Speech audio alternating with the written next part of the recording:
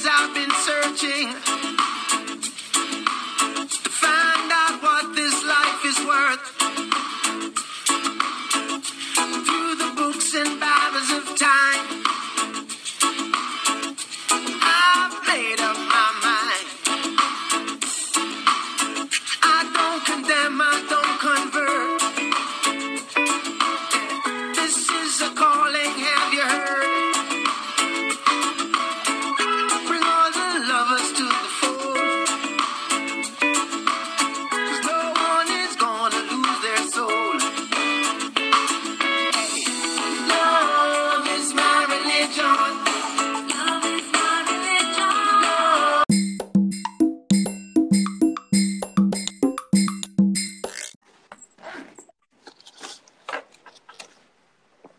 All right. Welcome everyone to the Grind 1.0 podcast, where we talk about the entrepreneurship journey.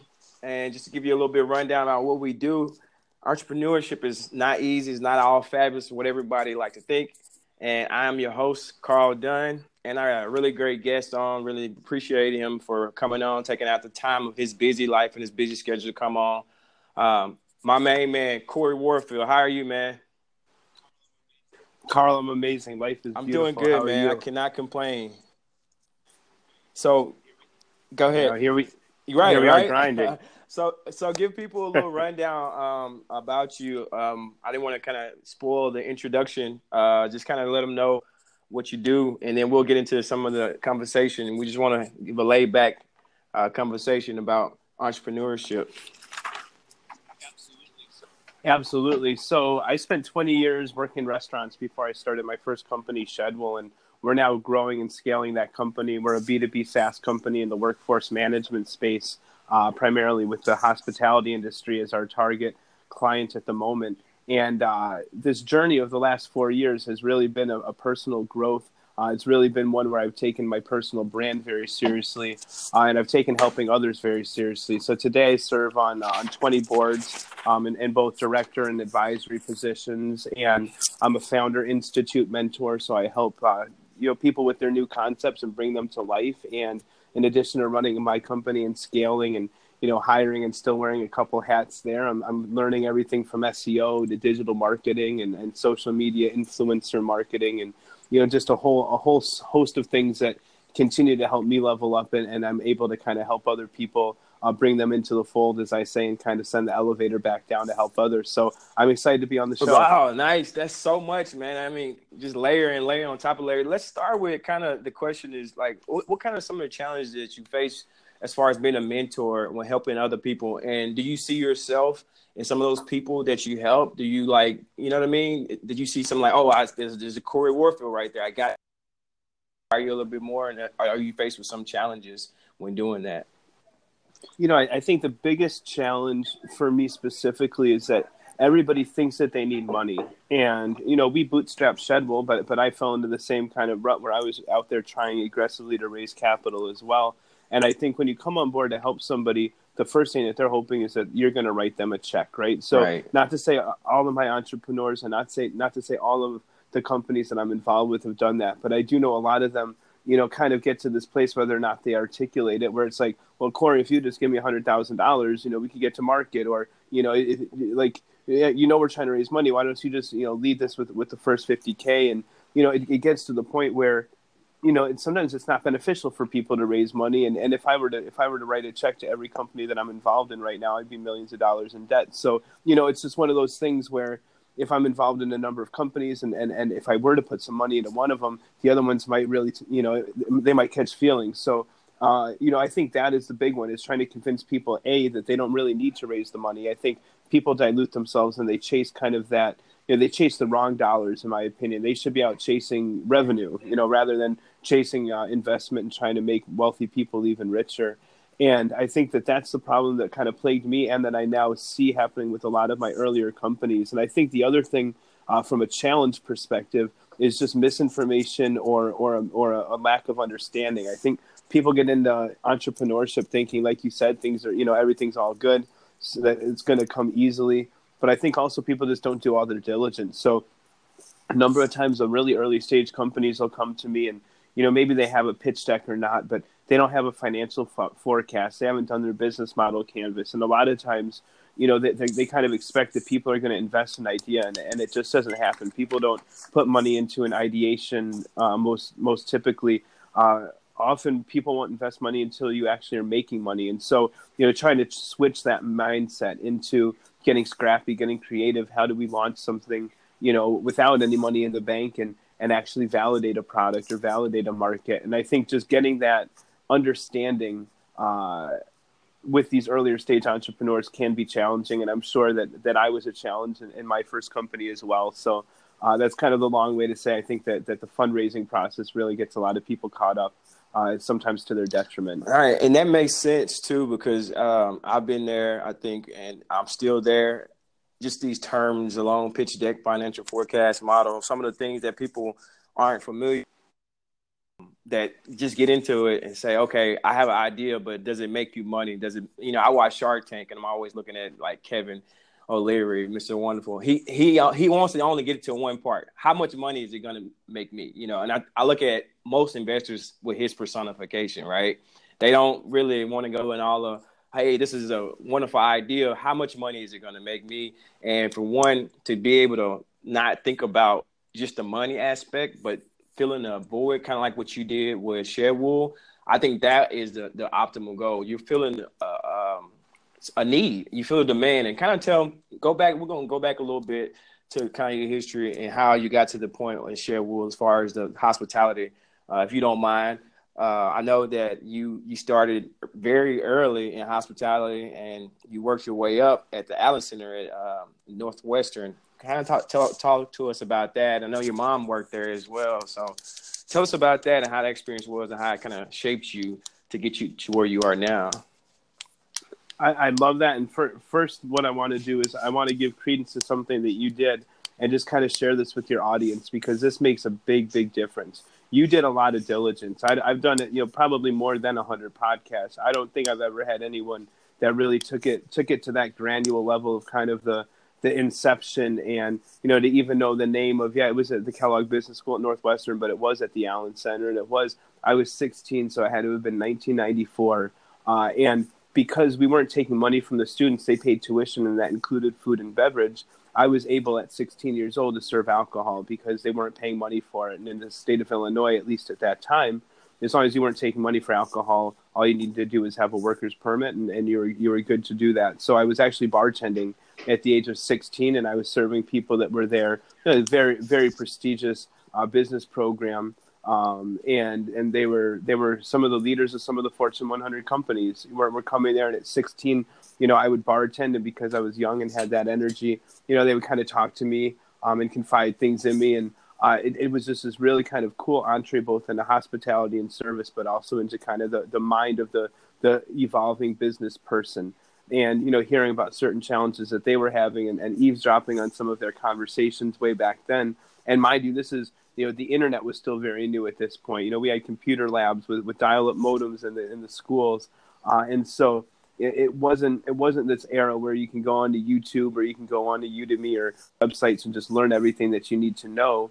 And so from that perspective, it really taught me, how to be, humble and listen, but also how to really, that there is a process behind anything. And some of these people were running multi-billion-dollar companies, yet they were still here, advancing their MBA or whatever it is, continued learning. And I think that really instilled upon me that you don't ever want to rest on your laurels. Just because you're a Fortune 100 company doesn't mean that your leadership can't still grow and evolve and be more productive leaders.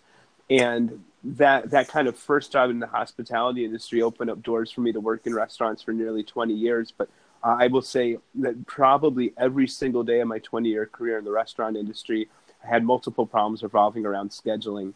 And if when I was in management, I wouldn't hit my bonus because labor percentages are so difficult to hit on your P&L. And, when I was waiting tables and bartending, you'd either make too much or too little money because there were either too many or too few workers there. And we're in a day and age where data can help forecast all of that. And software can help automate so many of these outdated processes by which companies can be more productive and profitable and people can make more money. And so that's kind of, after 20 years, I finally threw my hands up. I couldn't believe there wasn't a good scheduling platform that wasn't expensive, that offered things like training and hiring as kind of, tangential offerings. And so I had that optimistic entrepreneurial mind where I just said, you know what, I can do this. And without any background in coding, without a whole lot of money in the bank to put into the company, without that, business acumen per se, I just jumped into the waters and figured it out as I went.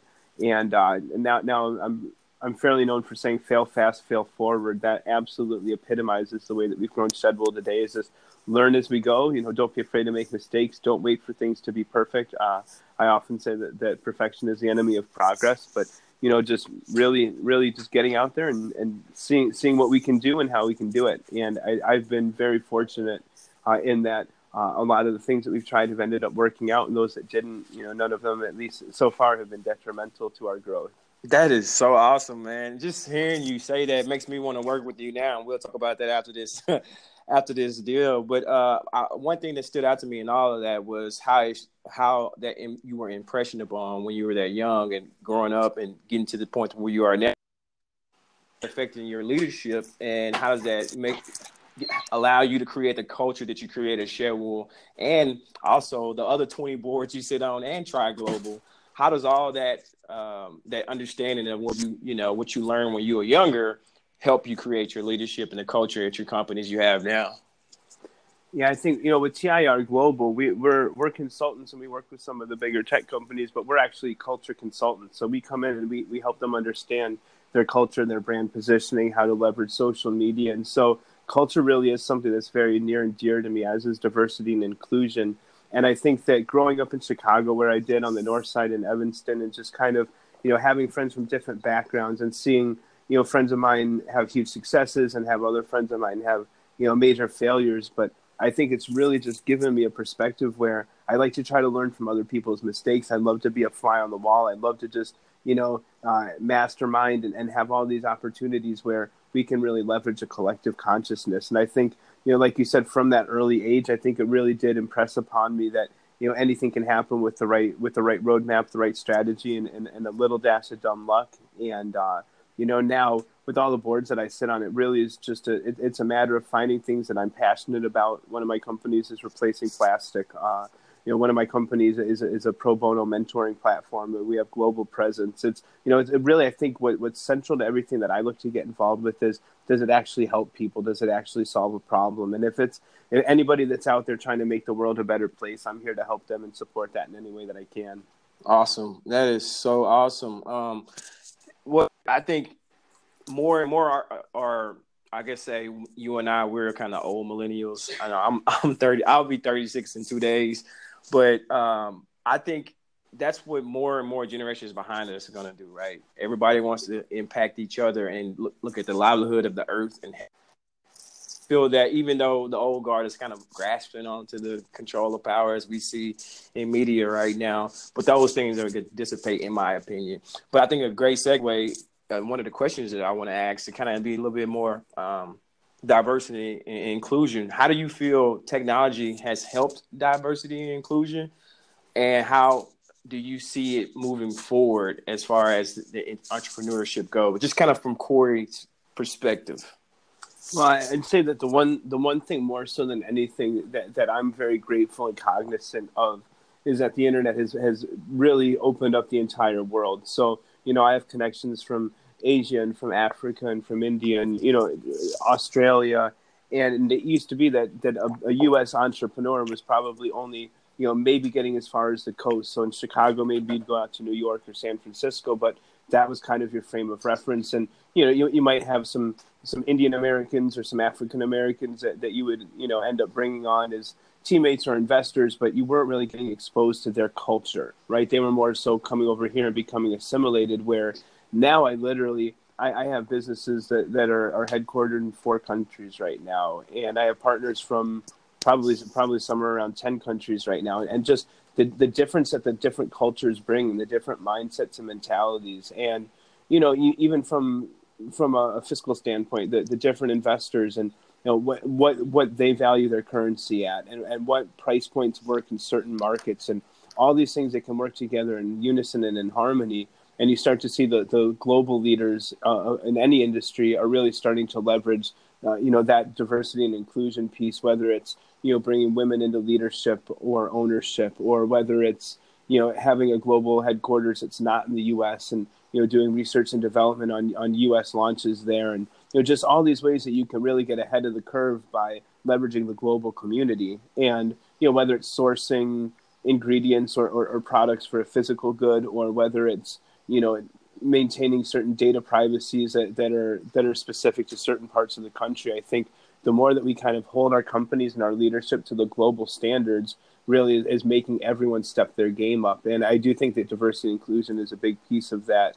I also just think that, the companies that didn't have to innovate for 100 years, that kind of, were resting on their laurels and kind of, this is the way we do things, and that's just how it is, they're having to either innovate or they're getting left behind. And I really do see the power in that, kind of directly correlating to the internet and bringing us all together on one global stage. Wow. And we say it all the time on LinkedIn, it's a community, it's a family. And that's that's the way I feel when I see your videos, or when I see, value of 30, which something I wanted to touch on. Like, maybe people know about it, maybe people don't. Some people follow on LinkedIn, maybe they don't. We'll give them a little insight on why you started Value in 30. And just to look back at what you said, that's much power in everything that you said as far as the global community and making sure that's the gold standard of how we to position and move forward. But I definitely want to go into see what the value of 30, how did that come about, and how is that working for you? Yeah, absolutely. And I've only been active on LinkedIn for about a year, getting closer to a year and 3 months, I guess. But I really just started taking it seriously about 8 months ago, and I probably only had a couple hundred followers. And as soon as I started really doing videos and producing daily content, I started seeing that go up pretty quickly. And I'd say in probably 6 months, I was up to somewhere around 20,000 followers on LinkedIn. And my posts are doing pretty well. And I do attribute much of that to video.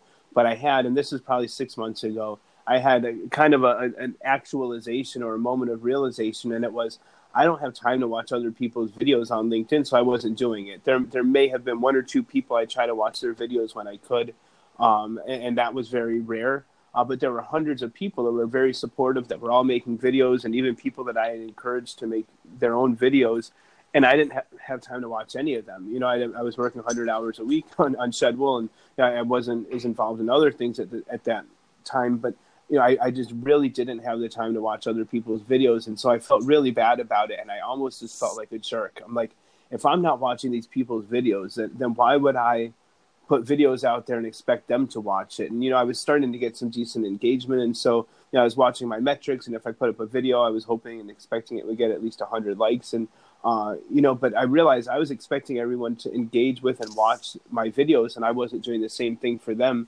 So I actually put out a video and I said, I don't expect you to watch this video because I'm not watching yours. And I was very honest. I said, I go on and I comment on all your videos. And I tell you I love the video, or, I'll put some, a little sentence or two about what I think it might be about, to make it seem like I watched it so that I could give you that support. I say, but honestly, I just don't have the time. And for that reason, I'm going to stop making videos. I said, I'm sorry, it's not fair. Sorry, I'm kind of trying to usurp all of your time.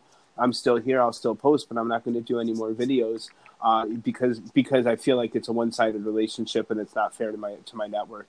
So I did that post, and the post did really well. Unfortunately, I kind of posted it in hopes that it wouldn't do well, right? But it, right. it did incredibly well. It probably had 50,000 views, and it probably had 500 likes. And that's I've seen that one. I've seen that one actually. That's more. I get that engagement again, but I was really I was actively. I didn't want anybody to engage. I just wanted to explain myself, and so I stopped doing videos for a number of months, and it was so humbling. I had probably. It feels like 1,000 people, and it must have been at least hundreds of people reaching out, basically saying, "Cory, are you okay? Why aren't you on LinkedIn? Why don't I not see your videos?" I seen that. I was seeing that. I asked. I don't know if I asked where you were, but I said, "Good to see you back." I think I remember saying so. Yeah, there were so many people, and it was coming mostly by way of direct messages, and it was getting buried, and it got to the point where I realized that I wasn't doing people a favor by not putting the videos. People actually wanted to see them. And so I figured that the right thing to do would be to start to make some videos again. But then to be very honest with you, because of the hard of hearing and hearing impaired, I like to do closed captioning. And I was using this app called Clips, and it kept kind of pooping out on the captioning anywhere from like 50 seconds to a minute and a half into these videos. And then you couldn't go back and edit it. And these videos were just done. And so that was a frustration. And then trying to make the videos and then trying to maintain, going through and commenting on everybody's comments and liking it all and all that was really getting to be a bit much. But I knew I had to make videos because there was such a demand for them. So I kind of just had this epiphany. I said, well, what if I keep them really short and sweet? What if I try to keep them to 30 seconds? First of all, nobody has an excuse not to. Even me with no time, I've got 30 seconds. I've always got 30 seconds. So I said, this will make it easier. Now, if anybody wants to do these videos in 30 as well, then I'll watch all of them. Literally, you couldn't, if 1,000 people were doing these, it might become problematic. But right now I've got probably 50 people that do values in 30, and they don't do them every day. So I can go and spend a few minutes a day and catch up on all kinds of people that are kind of, getting involved in this hashtag and movement even that I've helped create.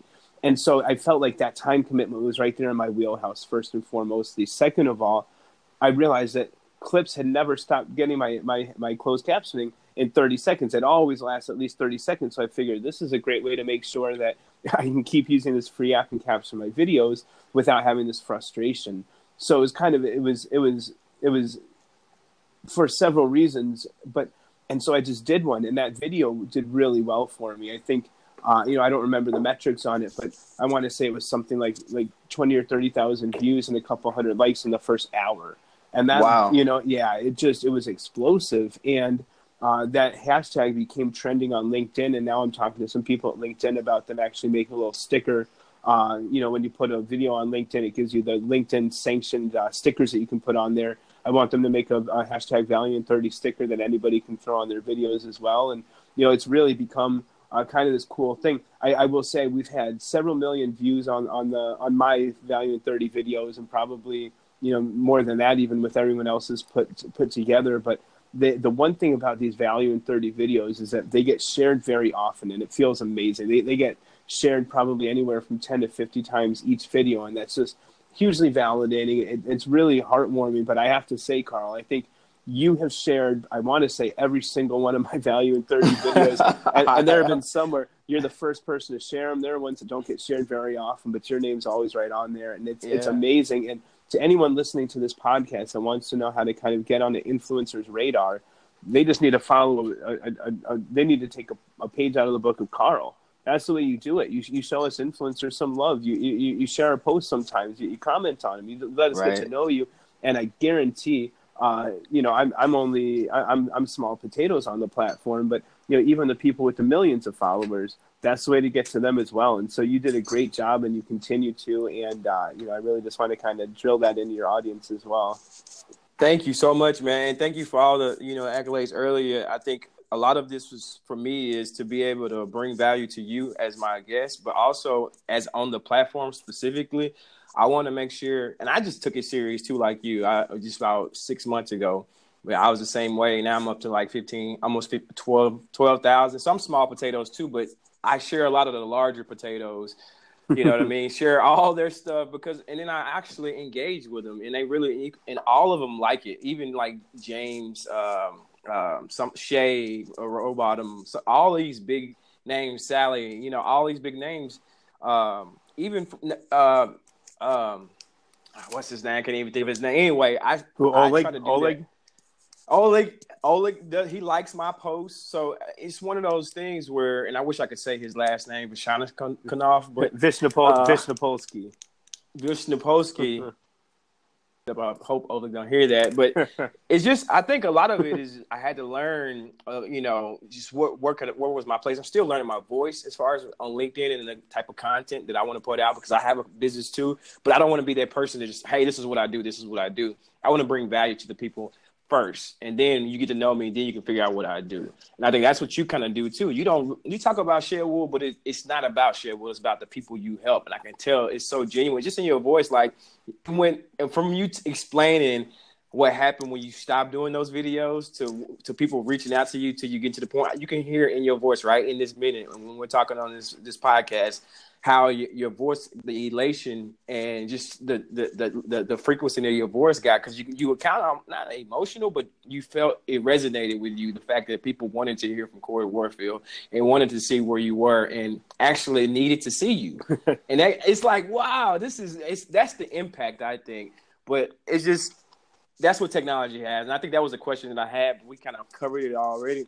So we got a perfect segue into one of the questions, maybe not perfect segue, but it's kind of what I wanted to know how you feel about it. But what do you think about capitalism and how has it widened the gap of people who have and have not? Does capitalism need to be fixed? Obviously, you're a business mind. So am I. I love open markets. I love to be able to do business with people outside of the United States. But everybody doesn't have a capitalistic standpoint, and I want to see what's your view on it right now in 2019, and kind of what's the direction that we're going to go from a capitalism standpoint as it relates to entrepreneurship. Yeah, well, I'll say I'm gonna kind of sidestep a little bit of that. I'm not ridiculously bullish on capitalism, and I'll probably leave that at that because we have a number of customers from a number of walks of life. But what I will say is that I see the economy going global, and I see blockchain and cryptocurrency as being a replacement of fiat currency. And I'm involved in two fintech companies in the blockchain and crypto space pretty integrally. And one of them is actually launching a token that's gold backed. So it's a gold backed ICO. This is a token that'll be used for real estate in a number of different emerging industries. But I think that once we go to replace the kind of regional or country specific currencies, and we move to something that can kind of have a regulatory but not government regulated price, and that when you have things on the blockchain, it's verified. So there's no inflating any numbers with vanity. I mean, it is what it is, and I think I'm really, really, really bullish on blockchain and on crypto. And I think that we're going to see not only the global markets opening up and a lot more free trade kind of across any barriers, but I think you hit it on the head. This last kind of dying generation is really holding very tightly to capitalism. And then I see a big push towards, what a lot of people would even call socialism from kind of the up and coming generation. But somewhere right in between there, I think what we're really finding is that you look at companies like Tom's, Shoes, all these companies with kind of a give one model. A lot of people are looking at ways that they can actually have an impact and that they can actually have their successes be more than just personal successes to themselves, their companies, or their countries. And so I'm really seeing a hybrid model. And I really do think that, the cryptocurrency being a potential international currency, I do even see some of the blockchain applications going more towards something that'll look a little bit more like bartering. And, from my ideology and from my vantage, I'm really excited about that as well. So feel free to dig in a little bit more on anything. But that's, again, without getting too into capitalism specifically, that's where I see some of these trends going. I think that's a great sidestep, if you will. I think, especially when you vetted it into where you are. I don't expect you to knock capitalism. I wouldn't either. I just wanted to just see your perspective on it, and as it's moved forward, because we've heard that word get thrown around a little bit. But I wanted to see kind of how Cory thought about it. But what you said as far as the future, blockchain, some of the things, the cryptocurrencies backed by gold. What I'm thinking in the back of my mind too is like international monetary funds. It's centralization of how the money is ran, whether it be the World Bank or the European World Bank or ours here in the States. I think that's what they're like upset at blockchain. You know what I mean? Like they don't want to see that become the prevailing currency method and mode. And I think some of that is just, I think it's inevitable. And to be honest with you, I think we're gonna have a universal process, and some people think it's going to be chip. People think it's going to be a digital form. I don't know how that's going to work if it's an embedded chip, but I like the way you said it, and it's just one of those deals where the people who got the old guard don't want to see. Do you agree with that? I mean, you kind of said it already, but do you agree with kind of this decentralization as far as the monetary funds don't want to see block take over? Well, I can tell you that I do think there's a lot of apprehension and there is a lot of reluctancy, but I happen to know certain people that are, they've got a couple of years on me, but they've done some really, impactful things in the financial space. And the one that comes to mind, he currently serves and has for several years as the chief technical officer, and has also flirted as an interim as the chief financial officer of Bank of America globally. And so they've got $1 trillion under management. And, this guy, he's got a house in the mountains in Colorado where my accelerator was. And, the guy shows up in baggy jeans and a dirty flannel shirt, but his bonus that he makes quarterly is ridiculous. His, under management personally, he has such vast amounts of monies.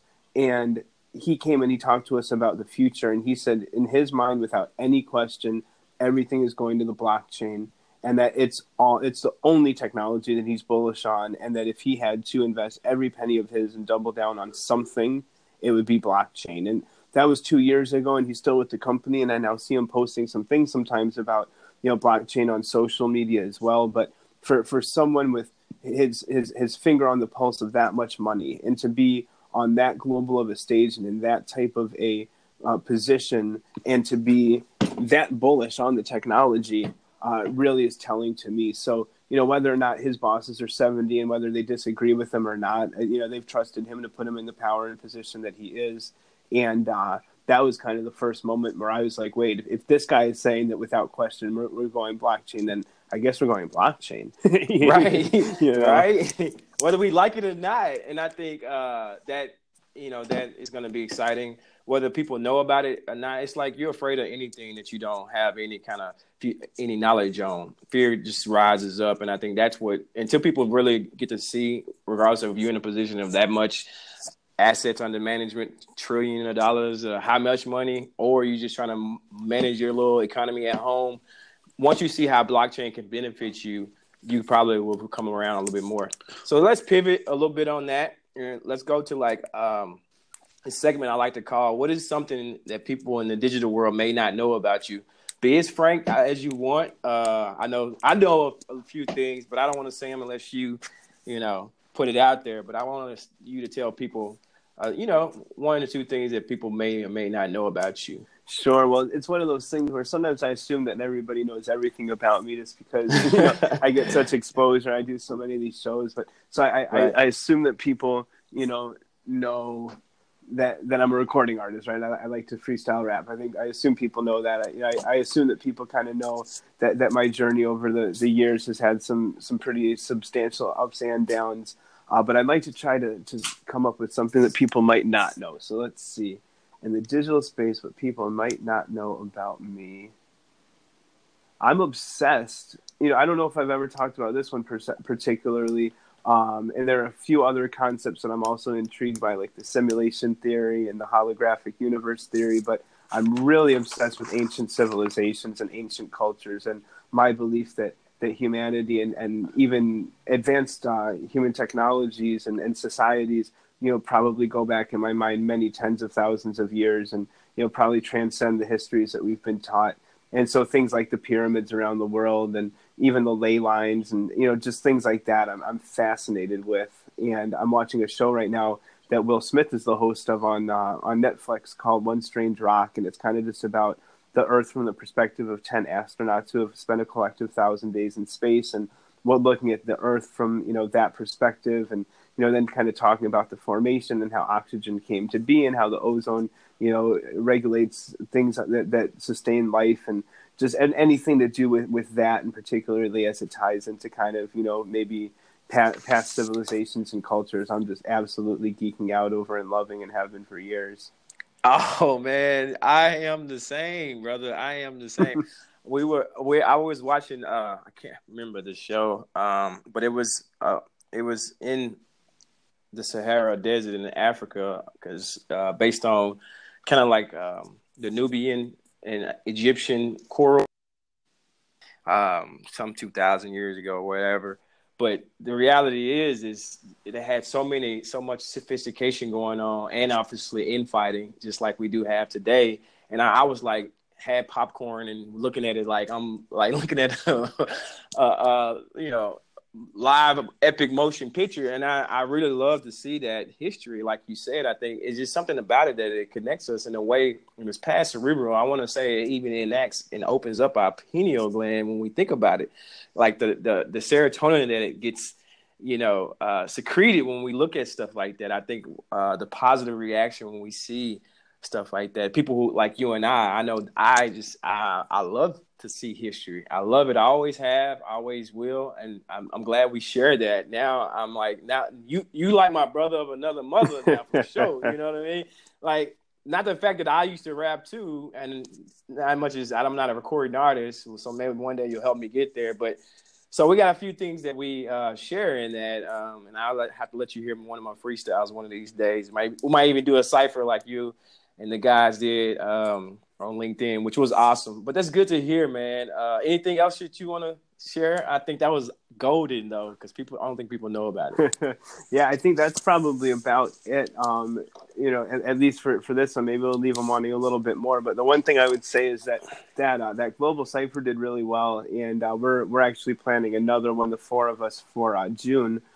So for next month, I think they want to make it a somewhat regular thing, but I've had a lot of interest from a lot of other people. And I say that to say this: I've got my buddy Philip at Paychex out in Rochester, and Paychex is now a partner of Shedwool, and they are the game changer for us. But Philip's been saying that he's got some maybe slightly weak, but some bars as well, and he was wanting to do something. So why don't you, me and Philip, look for a fork, and we'll do a spinoff. We'll do our own cipher for LinkedIn. Yeah, I love to do it, man. I mean, I'm not shy. I don't do as many videos. I need to get on that much. I'm more of a supporter, you know what I mean? You know, as well as I do. But yeah, I would love to get on there and spit a few bars for the cipher. It don't have to be the global cipher. And I don't. Where'd you guys get that beat from? That beat was awesome. It's kind of like the mix on Eminem's beat, but on Dre's beat too. It was like both of them at the same time. Well, interestingly enough, that actually is an Eminem beat also, which is kind of weak because it sounds so much like his other ones. But it's a song I hadn't heard. I actually don't listen to a lot of Eminem. Yeah, it was an Eminem beat, so I assume that Dre did produce it. But we'll come with something a little bit different than people are used to, maybe for ours. And then you had mentioned, we were talking influencers earlier. You had mentioned Shay Rowbottom. She's first of all, she's killing it. She's had Gary Vaynerchuk and Grant Cardone, like all these big names are engaging with her stuff lately. But she's a friend, and she had mentioned to me that she wanted to do a little sing-songy thing. So maybe we'll have her as the fourth. Maybe we'll get a female vocalist and Shay Rowbottom. And then you, me, and Phil will do something, and we'll put it under the Elevated Media umbrella. There you go. Hey, I love it, man. And, you know, I really appreciate that balling. But diversification and inclusion, 101 right there. You know, the way you thinking about it, you're very earnest when you really mean that. So as you grow and as you get to the point that where you want to go, I think the perfect segue is, what do your 5-year plan? What is your 5-year plan? How do you see Shedwool going? How do you see that going to a different level, or are you content with where you are? Well, so candidly, we're in early talks, but we are in talks with Paychex specifically as an acquisition target. So they'll be looking to purchase a scheduling company, you know, very similar, if not exactly what we do, and so they've given us kind of some criteria. They need to see some pretty explosive growth as far as revenue, and you know, they've given us some metrics that they're going to be tracking, but we are their preferred scheduling partner. They have companies that use them for their payroll that, you know, they're double digit a year, $1 million clients for us. And I would imagine that within the next 5 years, we will be bought by Paychex, and, you know, the number is somewhat staggering.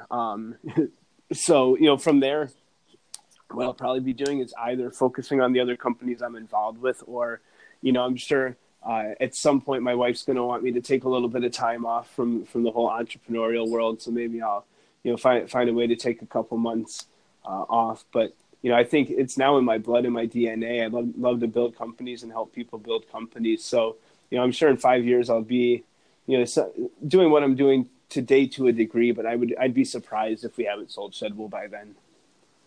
Was that the ultimate goal, is to get it up running, get it great, and then, sell it? Yeah, that was never specifically the goal from inception. I didn't know better either way. I just wanted to start a company because I thought that it was needed in the industry, and I knew that there wasn't anything exactly like what I was doing. And candidly, I did know that it could be lucrative, but I never had an exit strategy in mind when I started the company. But it's become more apparent, and I think once we started these talks with Paychecks, and once we realized that they're looking to buy a company in the space, I think that's when I really realized, like, wait, this could happen, and this could happen sooner than later. So there's no disclaimers that you need to say for that, with that out before that comes to fruition. That way you don't get in trouble or anything, right? Yeah. All right, cool. Thank you for that. That's because that's probably something that everybody don't know. So you heard it first here on the Grind 1.0, all about entrepreneurship. So with that being said, and you mentioned your family and your wife, do you have any kids? I didn't go that far. I didn't want to go that far. I just wanted to go in business. But do you have any kids? So it's and I apologize to your audience. I might come in and out because I'm leaving my. That was perfect timing, Carl, because I couldn't answer that question a moment ago because my wife was right there, and she knows that that's a little bit of a point of contention. We do not have kids, and she's quite a bit younger than myself. So it used to be. Apologies, but she's No worries. almost 10 years younger than myself. So when we got together, I was in my early 30s. She was in her early 20s. And, she knew I wanted kids really badly, but, she kind of said she was too young, and, we'll talk about it later. And now flash forward 10 years, it's been a point of contention. We've got 2 big dogs, and, so that's cool. And we're best friends. And so that's cool. But it's to the point where I want kids so bad. I've got names picked out. And, we've even to kind of show the underbelly of entrepreneurship to your audience. It's starting companies and entrepreneurship can be rough on relationships anyway. And then you put something in like, wanting to have kids and not. So I've actually told my wife that I'll probably be, having kids somehow or another, and she can be part of that or not. But yeah, it means a whole lot to me. And I'll adopt children, Right. and I help with orphanages, and I don't only have a heart for by any means or any stretch of the imagination. And I think she's always wanted to adopt, and I've always told her that's not off the table. But I really do, I really do want to have ideally about 50 kids, and at the very least, at least a couple of them. So 50. No, man, it's so funny you say that because I was the same way with my wife. But, I really had to learn about when I just got married last year in September, and she doesn't want kids. And I've come to accept that. But I was like you. And I think what made me accept it is because the trauma that she went through when she grew up, and how her mom was with her. It was like a controlling aspect, without going into too much of information about my wife and her mom's relationship. But just, she's afraid about what could happen. You know what I mean? As far as the birthing process, the whole nine, having responsibility of a kid. Heck, we kept 2 dogs, and we both could. I have a daughter already, right? She's 11. My daughter's 11 right now. So I got a child. I want more kids with my wife, but I don't think that's going to happen. And I'm okay with that. I've got to the place where I'm okay with that. And God bless me. So I know that I'm okay with it now. But when we first got together, I was like, nah, we got to have another kid. I want a son, somebody to keep up my name. You know what I mean? But I think if it is meant to be, it will come to fruition. And I'm not above adopting either when that time comes around, because there's so many, like you said, man, there's so many kids out there. I mean, maybe you didn't say it, but you weren't above outside of your flesh and blood, but there's so many children that need somebody to believe in them and somebody to love them, that maybe not their flesh and blood, but somebody to still love them. I think that's very important, because if you have the resources to do so, and you have the heart and the emotion and the time, you gotta do it, right? You gotta do it. Absolutely. And then there's one thing that you may I may have misinterpreted, but if not, something that I think I just heard you touch on, and whether or not you did, I'm going to go here for a minute. One thing that I realized very recently is that I don't judge, or I don't care what anyone's religion is per se, but I love anyone who loves God. And I have a very strong relationship with Jesus. And I realized that until very, very, very recently, I wasn't talking about that. And, I think in my mind, I didn't want to maybe ostracize anybody if they might be, Muslim or Buddhist or atheist. And, all money is green money. And I think I had this kind of preconceived notion that, you don't mix business and politics, and you certainly don't mix religion in there. And so I just kind of, if anybody wanted to talk about God, we could have that talk. But I'm really trying to step more out into, with a loving, non-judgmental heart, and without preaching and telling anybody they need to call God by the same name that I do. I really want to start stepping much more boldly into my faith and letting people know that I personally have a relationship with what I consider to be the Son of God that died for our sins and is my salvation. And I really, these things really do matter to me. And so to hide that from my ethos or my personal brand or my company or my culture, I think is doing a disservice. And so I'm stepping out into that boldly. And that's, we'll see. I have investors and people on my board that do not have that type of faith. And, we'll see, the bigger my company gets, we may or may not have to raise a big round of money, but we'll see if someone puts $10 million in the company and says, by the way, you need to stop the Jesus stuff on LinkedIn. And, that might be a really easy conversation, because I might get to say, well, God bless you in the name of Jesus, keep your $10 million, Right. No doubt. And, I may not be the one to be like, hey, Jesus is watching you on LinkedIn or any social media platform, but I'm a very strong believer. Man, I got to tell you, it was some moments when I grew up, when me, my mom, and two sisters was praying. We hadn't eaten in 2 days, right? Like, it's tough. It was tough growing up. And the only thing we did was pray. And he made a way. So I not only did that, and it was moments where I should have been in a lot more trouble than I actually got into. Only thing that saved me was God, right? So I've seen people even get killed. Like, only thing that saved me was God. I came up in Little Rock, Arkansas, where like we were second when it comes to banging and drugs, and of course, I know Chicago, and you're on the north side, but of course the south side, it kind of, you've seen some of that. So when it came to like Compton and California, Little Rock was as known as California was for gang violence. Oh yeah. So that's what I came up in. So only thing that saved me was God. So, and I understand that my mom, she was very religious, and she took me and my sisters back and forth to church. We used to walk in the rain when it was church. When, going into the church, we wasn't Baptist, but we're a Church of Christ, non-denominational. And I am very, very serious about that. I'm glad you stepping out into that, even on this particular platform, because we talk about entrepreneurship, but you can't really talk about entrepreneurship if you don't have faith in what you're doing. Because a lot of times you're not even going to see your future. You're going to have faith to believe whatever you're doing is going to work. You know what I mean? Like, you don't know how it's going to work. You got to have this insurmountable faith. And we read all these great and quotes, but the reality is the biggest quote is having faith in Jesus, that you're going to be able to, he's going to bless you to be successful from where your inception to where you are now. And I don't think that's any coincidence that you are successful, because you do have that strong faith. I'm not saying that people that don't have faith aren't successful, but I'm on the side, I err to the side of people that do have faith without seeing the things to be able to, go through the tough times, because there will be tough times. Absolutely. And I think in the same breath, one thing that I also want to give credence to is that I think when a lot of people hear you begin to talk about Jesus or Christianity, and first of all, Jesus wasn't Christian, right? But I think when you start to talk about Jesus, it does turn certain people away. And I think that that's because of what I perceive in modern day religion being a lot of condemnation and a lot of judgment. And, for me, when I talk about diversity and inclusion, there's no limitation or asterisk, right?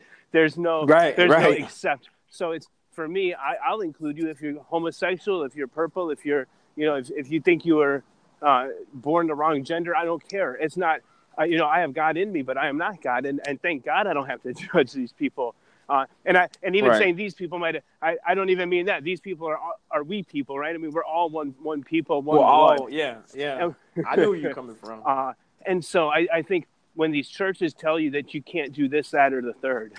And, you know, Right. if someone loves God and loves people because God so loved the world, you know, and it doesn't matter if you're quoting that from the Gospel of John, or if that's something that was impressed upon your heart. But, you know, for me, I do think that that's one of my opportunities with being an entrepreneur with visibility and an audience that is faith-based and does specifically ascribe to the teachings of Jesus, or Yeshua, as, you know, the actual history may say. And I'm the guy as well, where I will pull out my Bible and show you how I can prove that Jesus was black, you know. And you know, I feel like so many churches are preaching this message that is not consistent with what's in my Bible, and or specifically in the King James Bible. Or so I do think that there's this kind of stigma attached with, especially being an entrepreneur that's faith-based. So I think for me, it's, if I'm out there and telling people, you know, that I'm blessed by God and that I wish God's blessings upon others. And to me, I love Ziggy Marley's song, "Love Is My Religion." And, you know, I think that's a great one. As long as people understand that I might be a Christian CEO, but I also have love for Muhammad and for, you know, Krishna and for those homosexuals down that way. And for these people, you know, it's not, there's no exclusion in inclusion. And, you know, when I say that God loves me and you and everyone, it's not conditional in my you know, in my ideology and theology and things of that nature. So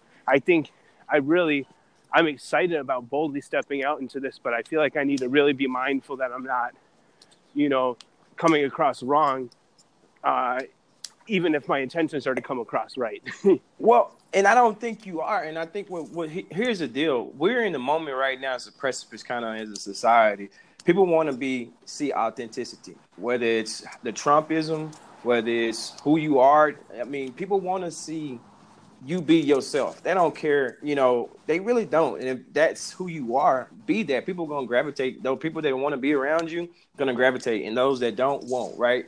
You're gonna get a tribe. You're gonna get a cult following behind that, whatever that message and that rhetoric is.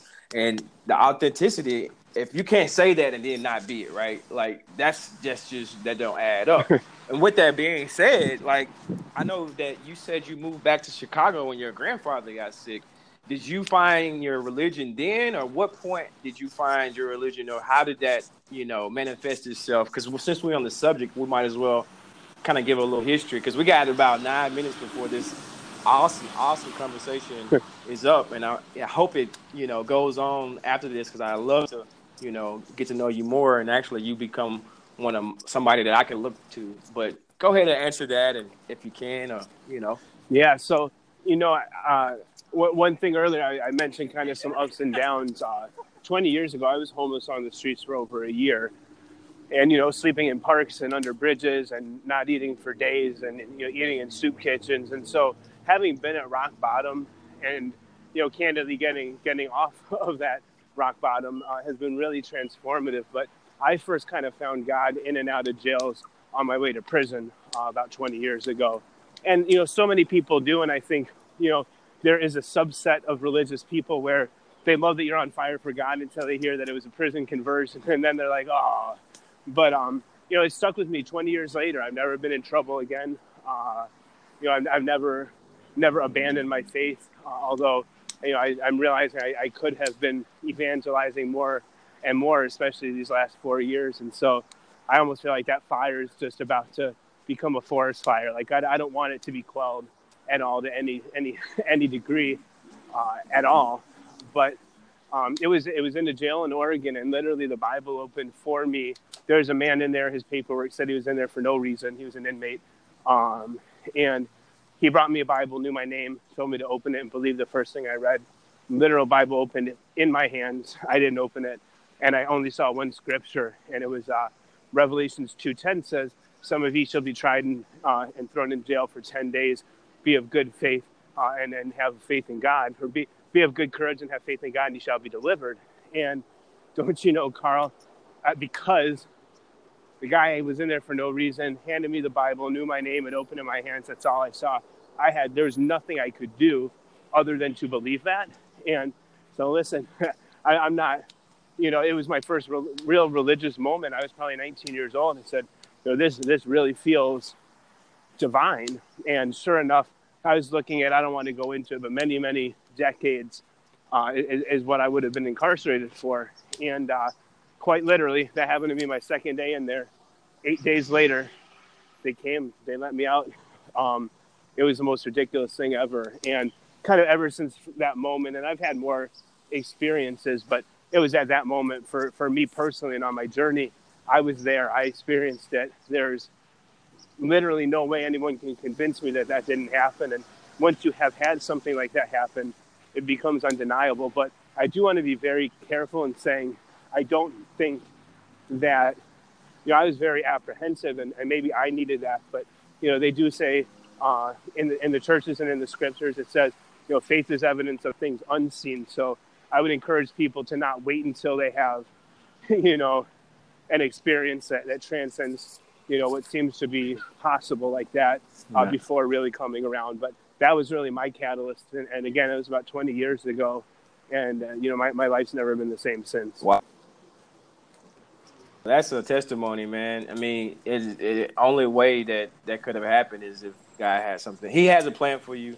The reason we're talking right now, I pray every day. And, my thing is, I always say, I believe God will bring the right people in my life to help me spiritually, mentally, physically, and emotionally. And I think this is just one episode of him doing that. And I'm so thankful for having the opportunity to talk to you today, not only just from an entrepreneurship and learning from you. I got 3 pages of notes here because I like to take notes when I'm talking to my guests because I can really get in to see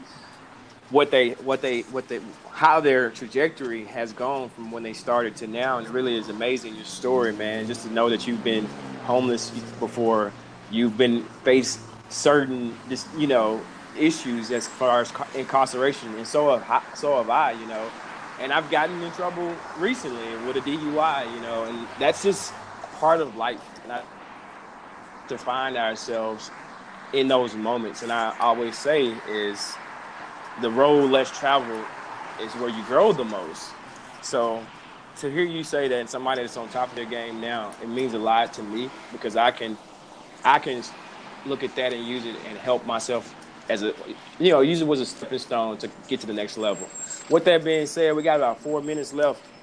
I guess my last question is, what kind of advice would you give someone just starting out in entrepreneurship? And then our parting shots. Yeah, so for me, the only advice that I can give is a blanket statement to absolutely everyone is to just start. It's don't wait until you read a book. Don't wait until you meet a co-founder. Don't wait until you raise an investment.